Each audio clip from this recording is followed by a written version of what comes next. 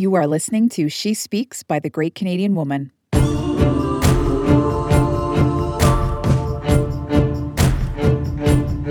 The Great Canadian Woman makes waves, she moves mountains, and she blazes trails. This podcast is a compilation of inspirational Canadian women sharing their message, their insight, their experience, and their expertise.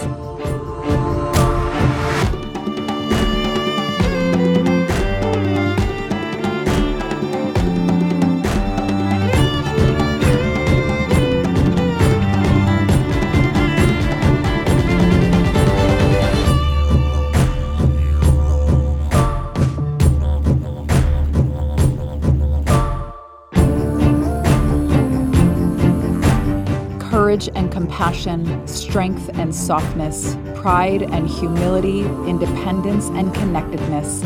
The Great Canadian Woman unites us by both our similarities and our differences, and this is where we listen, learn, connect, and grow.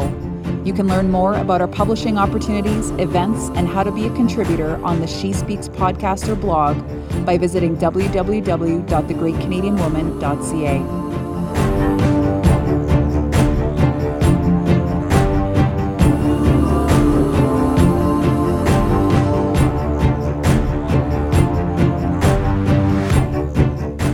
Have you ever wondered why the world runs the way that it does? Who made up the rules that said you had to go to a good school, choose a career, find your other half, get married, buy a big house, raise kids, then you can retire and live a life of travel and adventure? And have you ever wondered why we just follow those rules as though it's the only possible option for living a successful life? The definition of success from the Oxford Dictionary says that success is the accomplishment of an aim or purpose. It's the attainment of popularity or profit. And it defines it as a person or thing that achieves desired aims or attains prosperity. Nowhere does it say school, career, marriage, kids, or retirement have to be the goals to attain success. Nor does it define what it means to be prosperous in your life. That's because that decision is yours to make. It's not up to your overbearing mom who means well and pushes her ideals of what success is. It's not up to your in-laws. It's not up to your grandparents, your teachers, or friends. It's your call. Over the past few years, I've been swimming in personal development. I've been dipping my toes in all the varying degrees of learning, from business to life to spiritual growth. And the common message has always been, do you. Do you. Do what makes you happy. Do that thing that is sitting on your heart, or follow that seemingly wild thought that keeps popping up in your mind. Those nudges, those ideas, are you. They come from the very core of who you are, what you really want, and desire out of life. And it's linked to your purpose. Rewrite the rules for your life, because otherwise, someone else will write them for you. And chances are, their rules won't make you happy.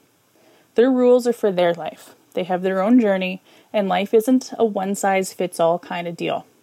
Life is more like a custom-fit suit. Sure, you could wear any old thing hung on the sales rack, but the chances of it fitting you as nicely as it did the mannequin are pretty slim.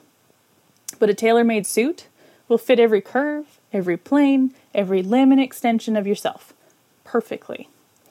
Now, I don't mean you have to go out and wear custom-fit clothes, but if that's your thing, you do you, boo. What I mean is, take the time to weigh and measure your life. What feels good? What brings you joy? What lights your soul on fire? When was the last time you experienced these moments and did so intentionally? When was the last time you made them a priority in your everyday living? If you answered, I don't know, or it's been a while since I thought about it, or I can't remember when the last time was, or especially, I don't make it a priority, then there's a pretty good chance you're living someone else's life. You may be and probably are living your life by someone else's rules and standards. And I know I have been. And it's made me miserable, physically unhealthy. It brought back bouts of depression. And I was a finger snap away from Hulk smashing everything around me. Work sucked. My relationships sucked. My eating habits sucked. My fitness levels sucked. Life just sucked. I wasn't happy, and I sure as hell didn't feel successful. Even though by society standards, I was checking off probably 75 to 80% of that to-do list. I had a well-paying career, I had a fuel-efficient car. I'd bought my own house with a great big yard in a busy city. I had great friends. I got to travel once or twice a year and went home to visit family regularly. The only thing that I was missing was a hubby and kids.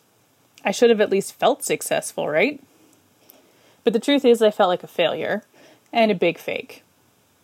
Then one day, sitting on my couch with my coffee, reflecting on life, I realized that I'd been my happiest living solo in a little one-bedroom apartment of a 3-story walk-up, with the only thing that I owned being a bed, a couch, and a table given to me by a friend. I owned very little of anything back then, but I had a solid routine that fit the goals I had at the time. I ate healthy. I was regularly active by going to the gym or running in the river valley where I could be out in nature. I went out on the town from time to time, and I experienced new things. I listened to music and read books rather than binging Netflix, and I finished every day with a luxurious bubble bath, a glass of wine, and a snack of cheese and crackers with a side of olives. Back then, living in that little apartment, I'd been living for me. I was making decisions for myself and what made me happy. I didn't give a rat's booty about what anyone thought about my choices or what I was doing each day. And back then, knowing what I know now, I was more successful at life while living in that 3-story walk-up than I have been now living in my 3-bedroom house with a big backyard. For me, success is the freedom to come and go as I choose. To travel when I feel called to create and say what's on my heart and do the things that are a little outside the norm. I'd rather spend my life on the road, living out of a van, making and selling art, meeting and chatting random strangers whose souls spark a curiosity within my own, than live in a house, working a career that leaves me empty, married to someone just because we thought we should be married, raising kids we thought we should have. And maybe for you it's the same, and you're arguing with your spouse about selling everything and buying an RV. Or maybe it's healing people around the world using the knowledge you've acquired because you followed your heart.